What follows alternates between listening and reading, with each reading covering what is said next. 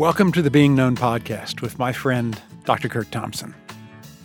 And my friend, the most beautiful man in the world. We are here to discover me. and explore what it means to be truly known As Dr. Desire. The most beautiful man in the world. Every now and then, I got to keep you honest. If we have new listeners, I want them to know right out of the gate. Yes, who they're listening to. Indeed. Who they're listening to. You are listening to the Being Known podcast, and we are so excited that you are.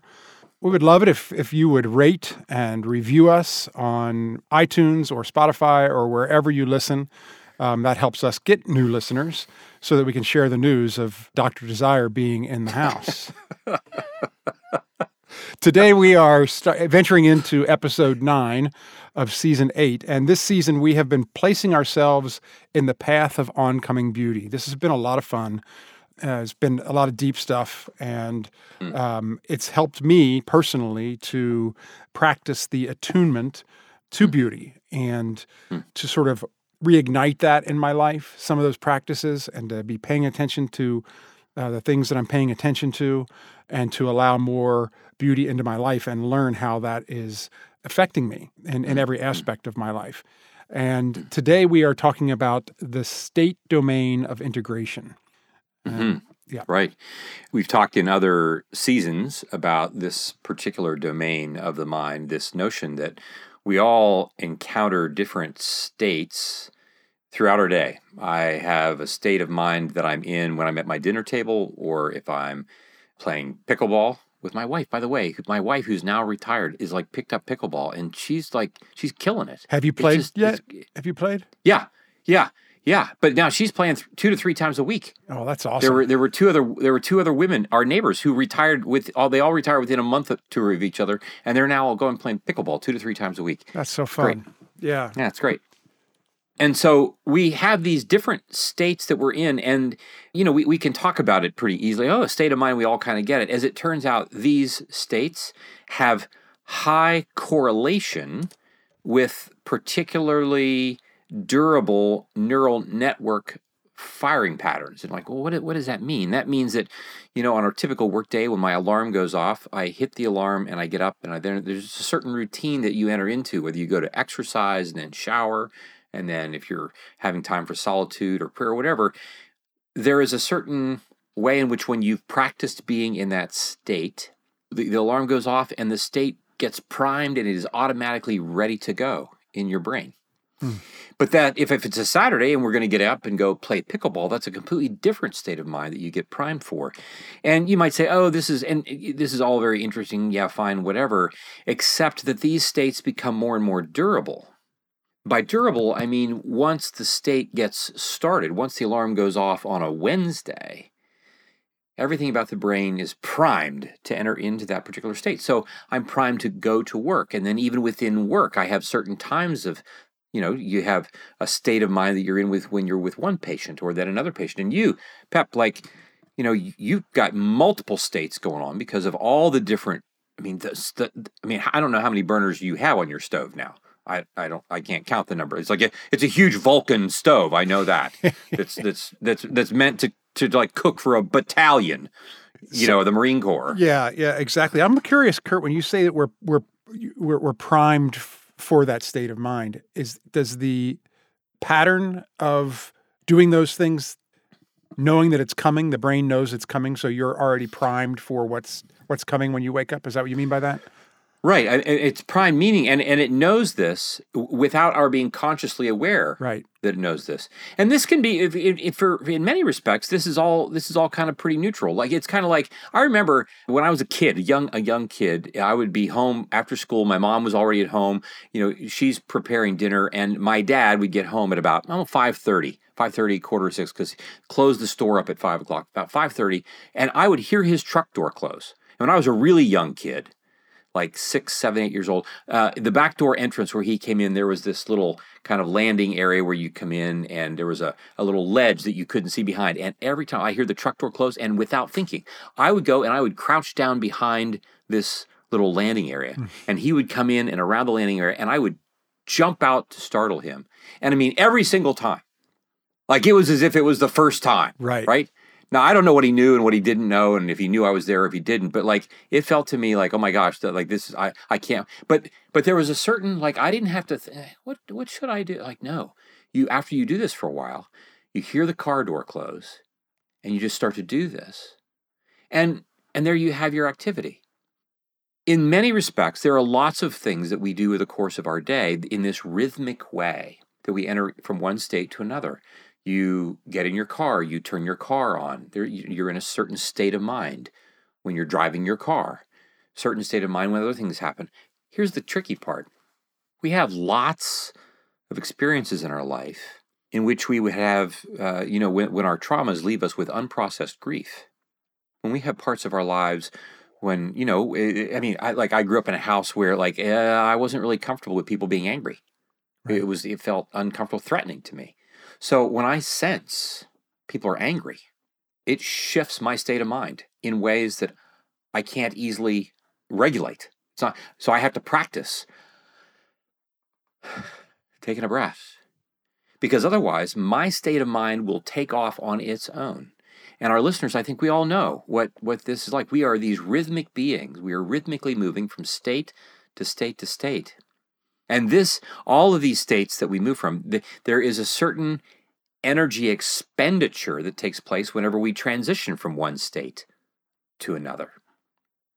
And that expenditure, sometimes we if you're going to a concert, if you're going to go to a Bengals game, if you get the chance to go see, there was a different Broadway, Joe, but now I don't know if there's a famous street in Cincinnati, but if there would be, we would call it something State Street Joe or whatever for Joe Burrow.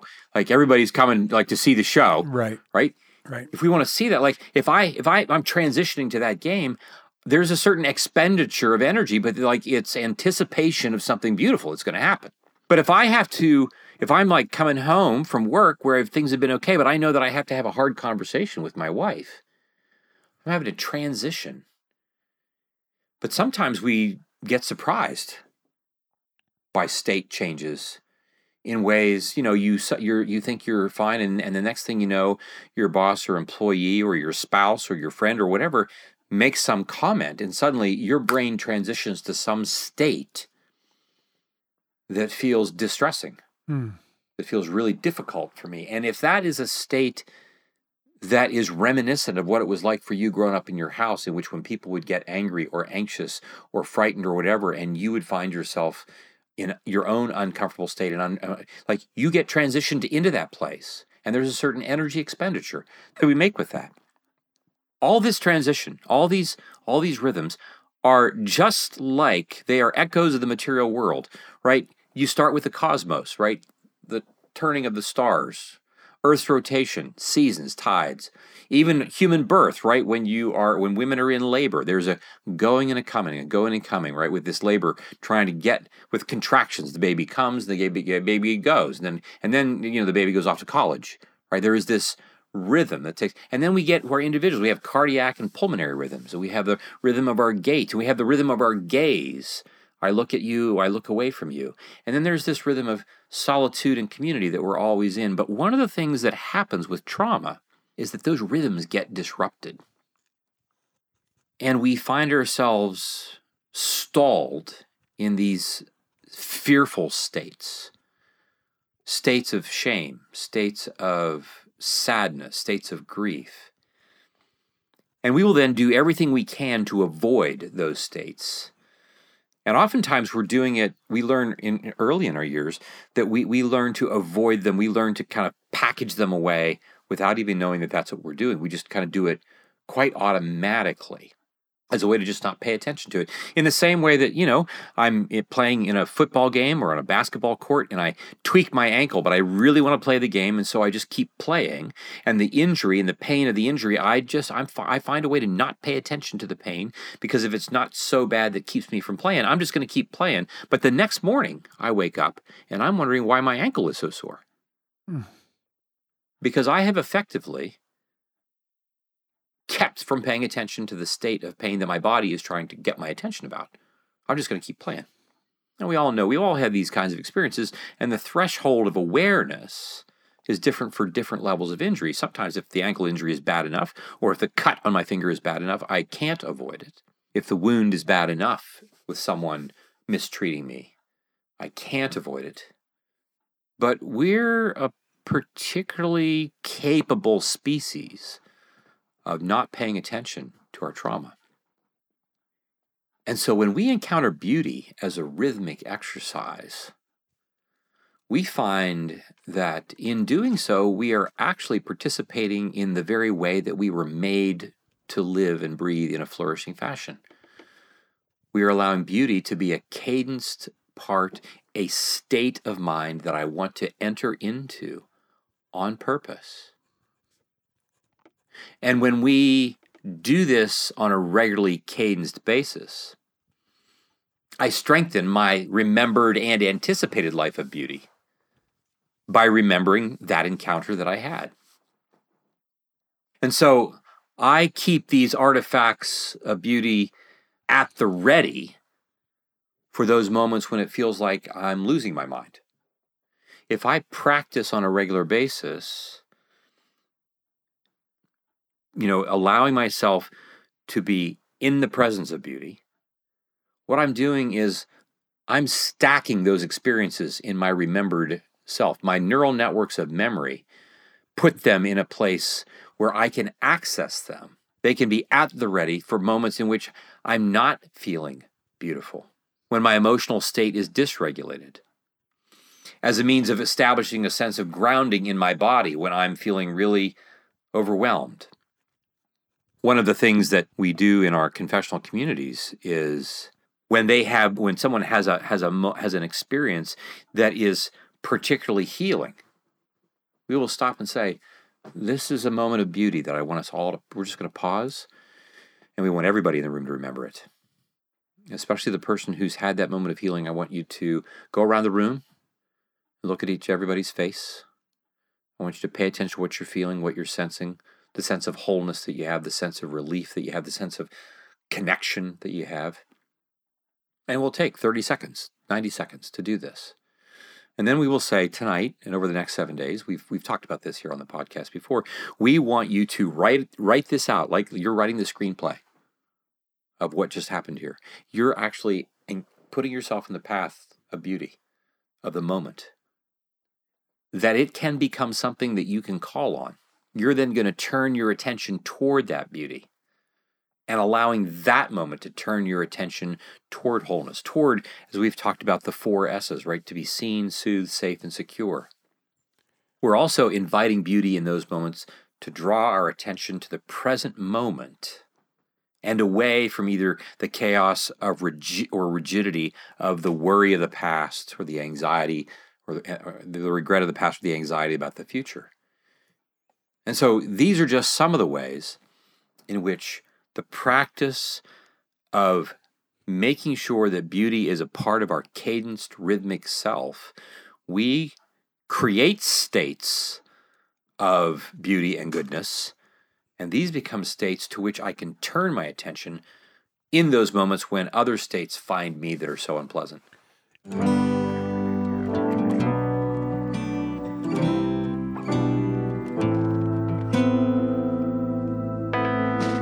You all may have heard, Pepper and I took a trip to El Salvador, and we have so much to share with you. In fact, in a future episode this season, Amy will interview Pepper and me about our trip. Pep, you remember Vanessa, the mother of the 2 little babies? Oh my gosh, yes. Yes, we went to her house. Vanessa is a mother of 4, 2 of which are twin babies. We witnessed Vanessa and her husband going to great, and I mean great lengths to provide for their family. And the thing that I realized, in the moment is they have the very same dreams and hopes for their kids as we have for ours. And what we discovered was that with the support of a compassion sponsorship, it's possible for those dreams to be realized. Phyllis and I have supported Compassion International for years, and we're so aware of the amazing work that they do. And one of the unique features about Compassion is that they work with the local church. And what I love about this is that when help arrives, it arrives with a familiar face. We witnessed this impact firsthand in the way families experienced feeling seen, soothed, safe, and secure. We saw the need firsthand in El Salvador. Consequently, we are centering our efforts there. However, should you feel a call to sponsor a child in another part of the world, you'll have that option as well. We as a community get to be part of this mission. We invite you to join us by sponsoring a child. $43 a month provides a child with all their basic needs and hope for a brighter future. Go to compassion.com/known. That's compassion.com/KNOWN. And remember, $43 a month will literally change a child's life.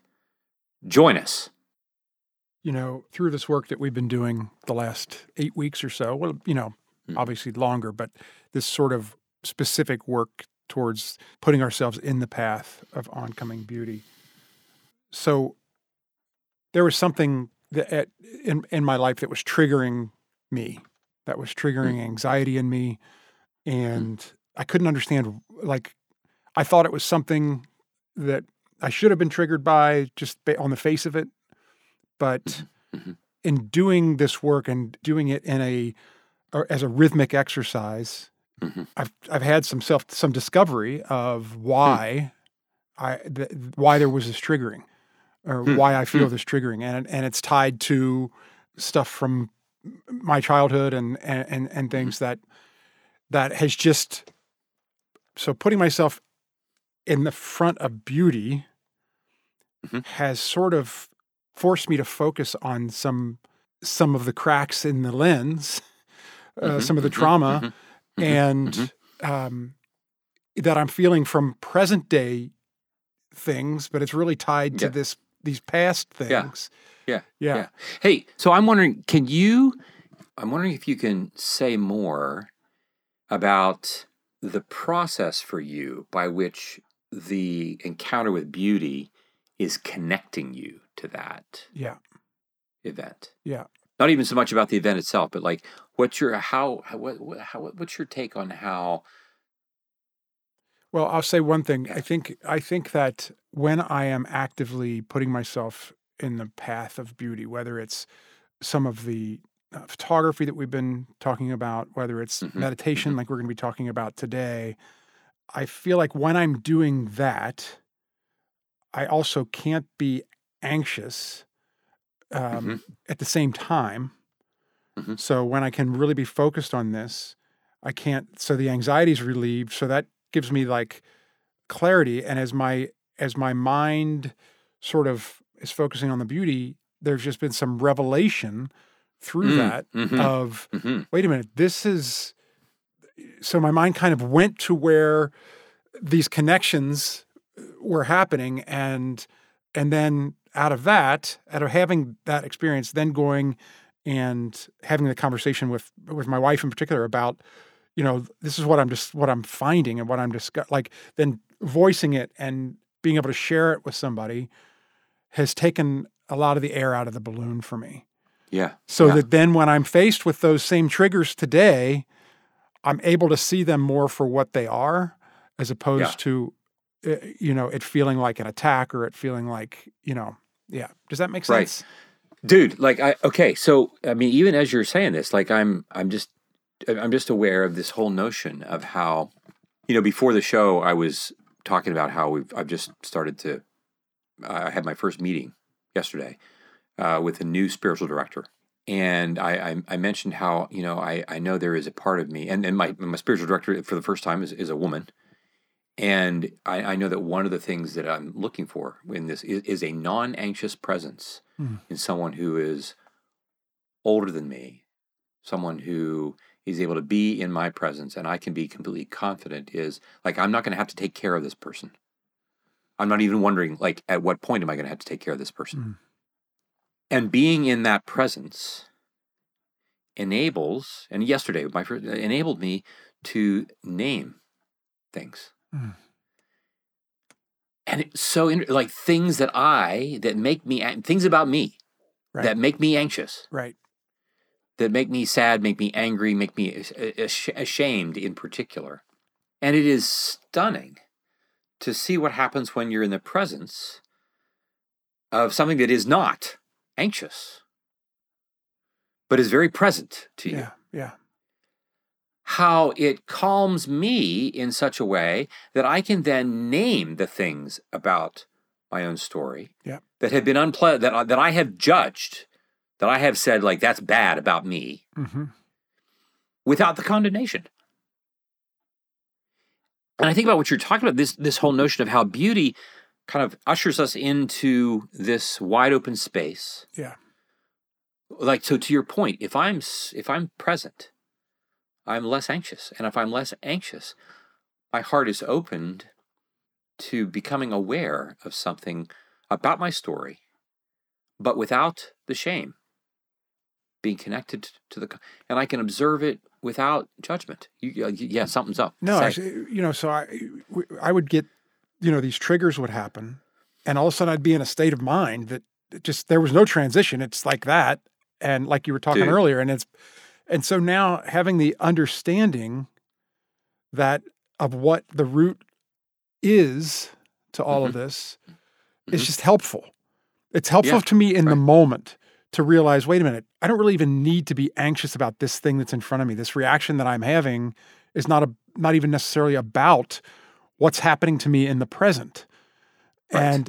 And so having not taken the time to have times of contemplation, to have times of beauty, to have times where I'm because I'm telling you that when I say trigger it, I'm feeling this, right? I'm tingly and I'm right. And well, so no.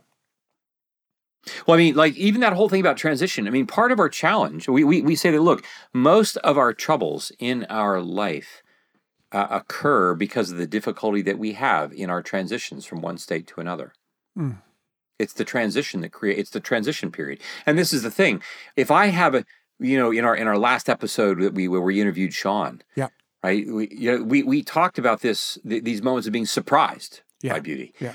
But when we are surprised, the transition, like we certainly transition from one state to another, but we don't have much. There's not much of a period of transition. The transition is quick. Yeah. What you're saying is that you can go, before you have a transition that happens very quickly and sends you into a state of mind that is very unpleasant. Yes. The work with beauty enables you to contemplate this in such a way that now, if I'm hearing you right, when the trigger comes, when the event comes that evokes something, you have extended the transition period. Yes. Yes. You give yourself transition time. So this is not unlike, when we say to 3 or 4-year-olds, when we're on a play date, we say, hey, here's a 5-minute warning. Right? Now we could leave in 2 minutes and they wouldn't know the difference, right? Or we could leave in 10 minutes and they wouldn't know the difference. But it's what we are doing is we are drawing their attention to the notion that we are going to be transitioning. It helps them get ready for this. And so when they leave, they're far more able to make that transition rather than just, okay, bud, it's time to go. Yeah. And this is just true for what you're talking about. And it's not just that I'm just like, okay, I'm just going to wait. No, beauty, contemplating beauty, enables me to wait with the expectation that I can actually make this transition in a way that leads to beauty and goodness, that leads to greater integration, that leads to, so for instance, we talk about the tripod of awareness, that I want to be open to experience, that I want to be observant, right? I want to, without condemnation, I want to observe it, not critique it, whatever my experience is, so that I can be objective. And by objective, not as opposed to subjective, but to see the entire object. And what you're describing is you include more of your story in your awareness. What you're recognizing through your time with beauty. Beauty enables you, if I'm hearing this, beauty enables you to have the space to be able to recognize, oh, this isn't about this present moment. This is about a part of me that was 6 or 16 and something happened, and I can be compassionate and merciful, and I can feel things for that part of me that still feels very, very young, feels vulnerable. Yep. Yeah. Yeah. And I can And look that back changes and what I'm doing in the here reflect, right? Yep. Yep. Yep. Yeah. And not Yep. regret. Yep. Yep. Yep. Like those tracks. Yep. Yep. Yep. Exactly. Our time tracks. Yeah. And, I'm just thinking about my first encounter with Rothko. And then we've talked about number one here. I mean, I'm sorry, number 61. Rothko's number 61. This it's here in my office that I love, and it was part of our season's Yep. time. This notion that beauty itself, as it reveals different states of its own, it therefore enables me, like what you're talking about. It allows you to have things revealed to you about you, and that takes time, right? Like when I can listen to one piece of music and just listen to it once, and you're like, okay, yeah. But if I'm going to listen to a piece of music over and over and over again, and by that I mean be really present with it. If I look at a Rothko painting, I don't immediately have all the objective pieces there it's just this color. And it is inviting me to take my time. And it is in that space where I have to give the beauty time to speak to me so that it can reveal to me parts about me that I work really, really hard to stay away from. Yeah. All these different states. And you're right. Like, if I have a remembered event or series of events that would evoke a particular state of mind with me, I don't want to go there if I don't like that. If it's painful, I don't want to, I can't wait today to feel really ashamed. I hope this thing gets triggered in me. Looking forward to it. Right.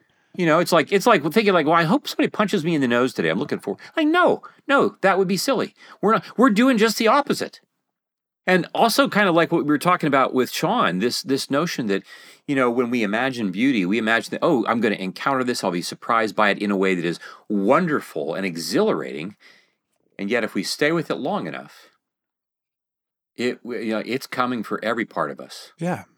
It will reveal parts of ourselves, just by sitting with it. It will reveal parts of ourselves that we had forgotten about, that we, and it's not always the most beautiful parts of ourselves. At least we don't see it that way. But sometimes those parts lead us to the most beauty that we can find. Right. Well, and I love what you said about, so you had this discovery, you had this revelation, and then you talked about it with Nell. Yeah. Right. This is the next step of this, right? Revelation is not just when things are revealed to me about me. It's not just for my own private, awareness. I need, in saying this to somebody else, I'm actually making the revelation and the encounter with beauty that much more permanent and that much more vulnerable, because I can say to somebody else, gosh, I had this encounter and it revealed that it's not just one person. I've got a list of people that I need to forgive. Yeah.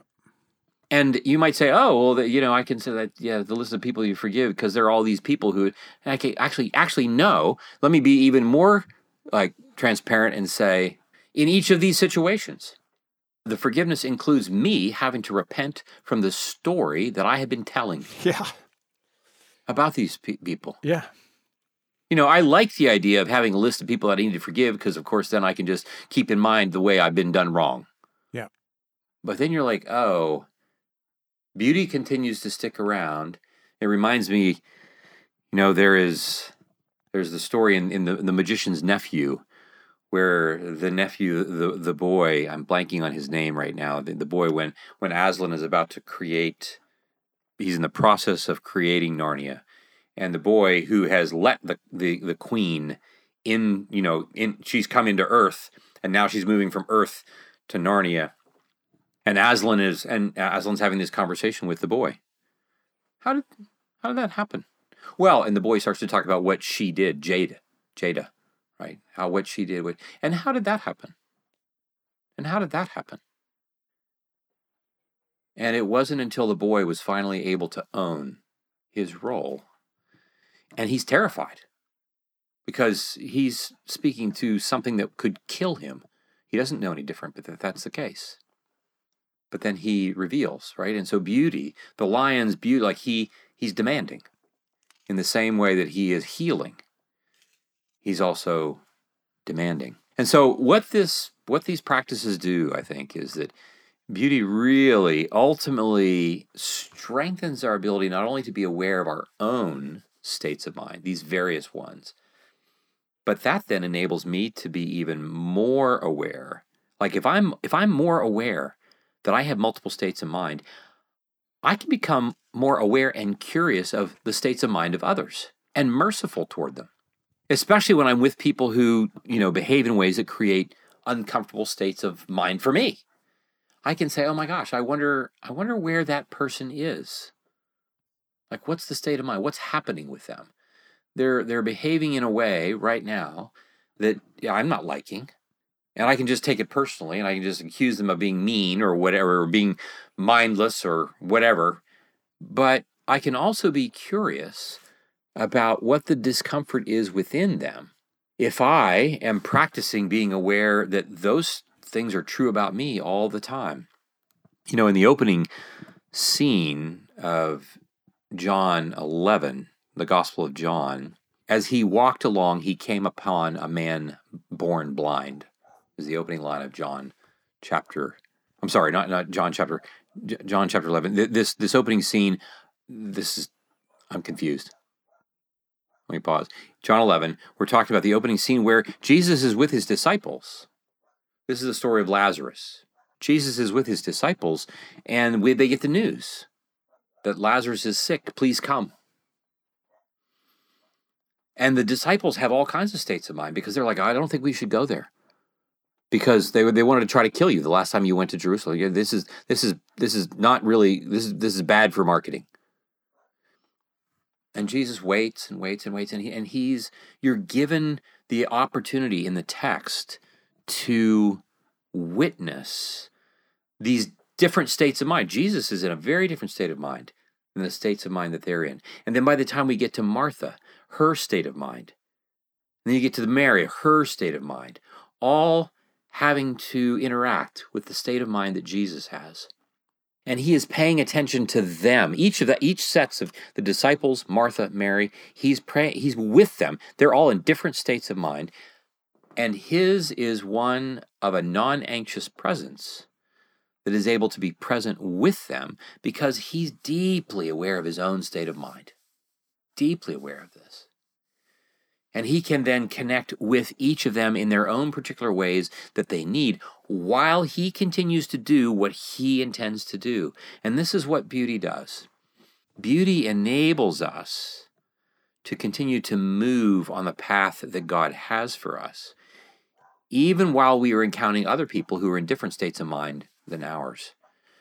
Because it does for us the very thing that you're talking about. When we encounter beauty in that way, it allows us to have the experience of being healed, but also being revealed so that we can go on and create that same possibility for others. Yeah. Yeah, you talk about, I alluded to it a little bit earlier, you talk about trauma as a lens that's been shattered, that's been cracked, and it feels to me like beauty is one of the things that can work as a salve to that lens and help us to see more clearly through some of those cracks and see. Yeah, it's been totally really helpful for me, and I appreciate it. Thank you for. Yeah. Well, I just one last thing I just want to highlight, Pep, and that is that for our listeners, we are. I mean, I'm just thinking like here we're recording in mid-November, and the world is on fire. Yep. It's on fire in the Middle East. It's on fire in Ukraine. And those are just the two stories that capture the front headlines because they'll sell the most papers. But there are stories all over the place that now have just kind of, moved into the woodwork where in which the fire is burning just as hot. Right.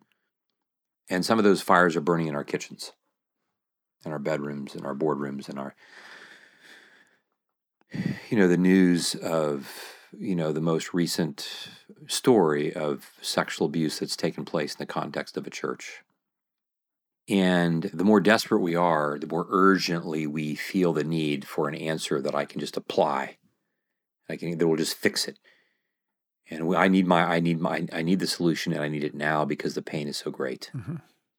And, we are very wordy people. We want logical, linear answers to everything. We figure, with the illusion and the delusion of modernity that we're going to have progress until we no longer need to talk about pain because it won't be here anymore, which I say, like, it's not just an illusion, it's a delusion.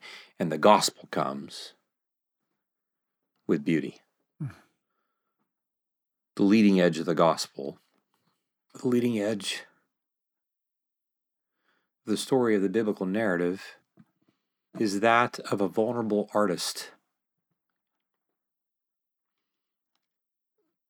who comes and whose very presence, the embodied presence, long before he's talking about all kinds of things, his very embodied presence, his gaze, the tone of his voice, the embrace with which he holds the children that come to him, who the disciples want to shoo away.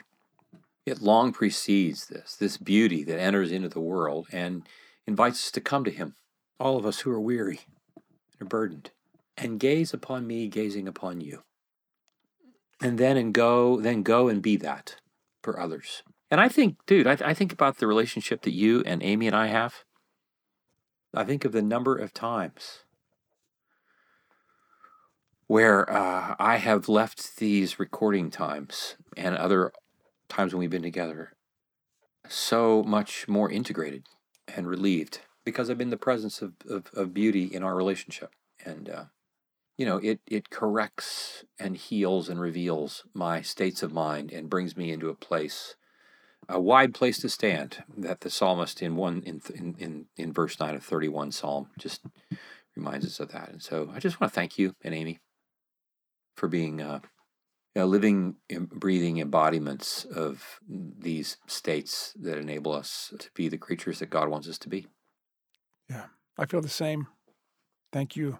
Thank you so much. And last week we talked when we were talking with Sean, and the encouragement for the artistic offering for the week was to spend some time in meditation and contemplation. And an easy way for people to get, or a doorway into that, we offered them to go to kurtthompsonmd.com/reflections, or just go to kurtthompsonmd.com and click on the word reflections at the top of the page, because that will lead you to a space where there are things made available to you that are beautiful and will help with a rhythmic exercise in beauty and meditation. You mentioned Rothko 61. There's that is up there. The Wendell poem, Piece of Wild Things, is up there. And one of the practices that you've taught me over the years, and I've shared with others, is the space of strength and beauty, the breathing exercises that you have there. So, Kurt, can you talk to me for a minute? We touched upon it some in this episode already, but what is the benefit of putting ourselves in front of this kind of beauty, in front of this reflective, contemplative, meditative beauty? Well, Pep, just fundamentally, one of the things that trauma does to us is that it leaves us in states of mind in which we sense and feel the lack of agency. Like, I can't do anything. The two pillars of trauma. One is that I'm overwhelmed, and the second is that I'm unable to do anything to change it. I'm powerless to do anything to change it. So one of the first things that these meditation exercises do, without our even being aware of it, but we are practicing developing agency. You choose to go to the website and you choose to put yourself in a position. That's the first thing that's happening. I have agency. I can do something. And this is crucially important when we're talking about any kind of healing. It's crucially important. And so even when we don't have agency ourselves, I think about the friend who was brought by 4 other friends to Jesus on a mat and they dropped him through the roof. That friend was paralyzed. He couldn't do jack. But what he could do when Jesus said, stand up, that's what he did. He could choose to believe. He's going to live as if his sins are forgiven, which might be hard, but he has agency. So this is the first thing that we're doing. Practicing begins this, because this is a huge, God wants partnership. He wants real people who are really acting willfully on their own.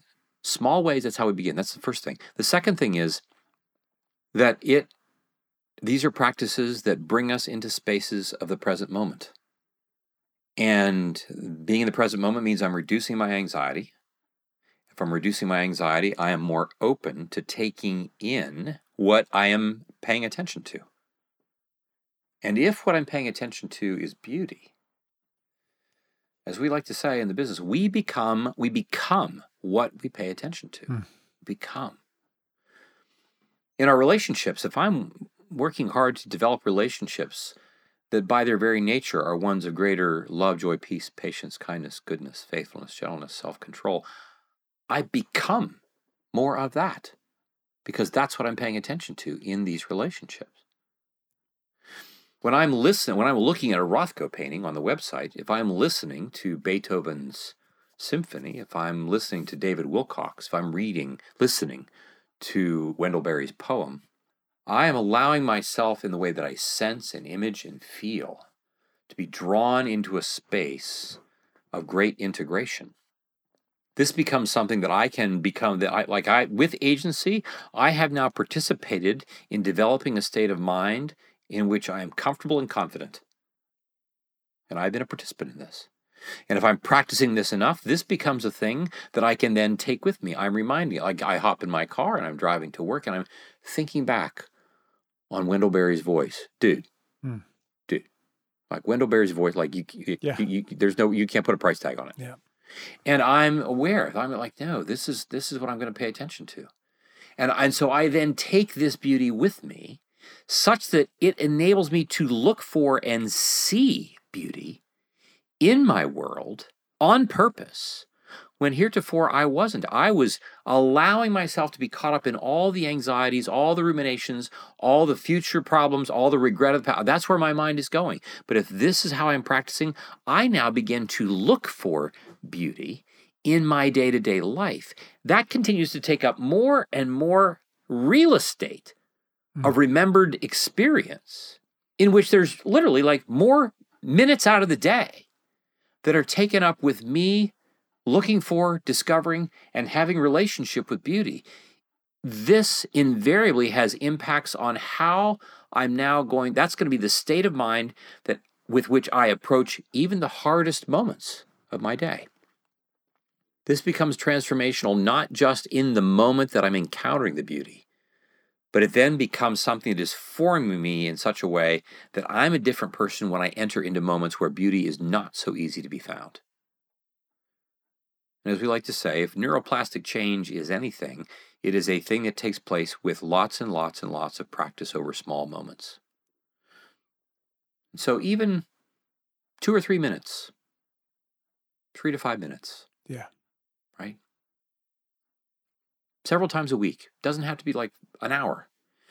We can find that, when we are willing, Jesus will take everything we give him, and every mustard seed that we give him, he's going to turn it into an entire field's worth of harvest. Beautiful. I just want to invite you all to continue this practice. Make it a rhythmic exercise. There are so many resources on Kurt's website, and Kurt you've also turned me on to Into the Silent Land, the Laird book, which is a great book on Christian contemplation that I've found very helpful. There are a lot of resources, is what I'm trying to say, and we are trying to make those as accessible as possible to you. This is a important work. It's affected my life in a positive way, and just want to pass it on to you folks. And thank you, Kurt, for having all those. I mean, the resources are great, and the way it's set up in your website, it did a great job. So thank you for that. Thanks. Thank you. You're welcome. So next week, or this week, I would I would say. We would love for you to seek out, and it's very easy to find on the internet, and that is Van Gogh's Irises.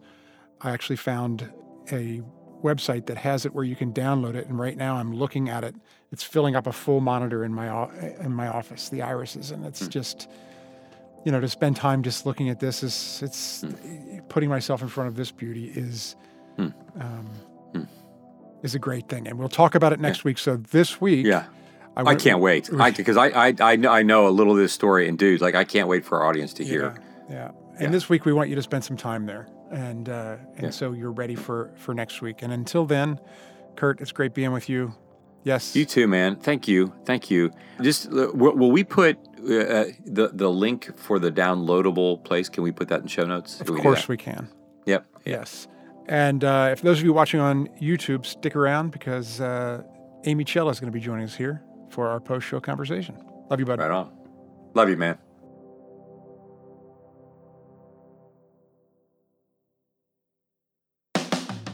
This podcast is produced by Kurt Thompson, Pepper Sweeney, and myself, Amy Chella.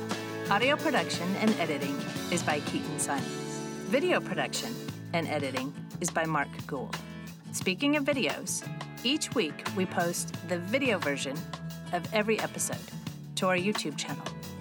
You can find us on YouTube by going to youtube.com or your app and searching Being Known Podcast.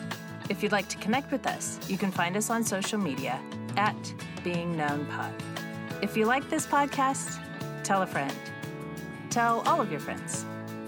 And please like, rate, and review. Be well, be known.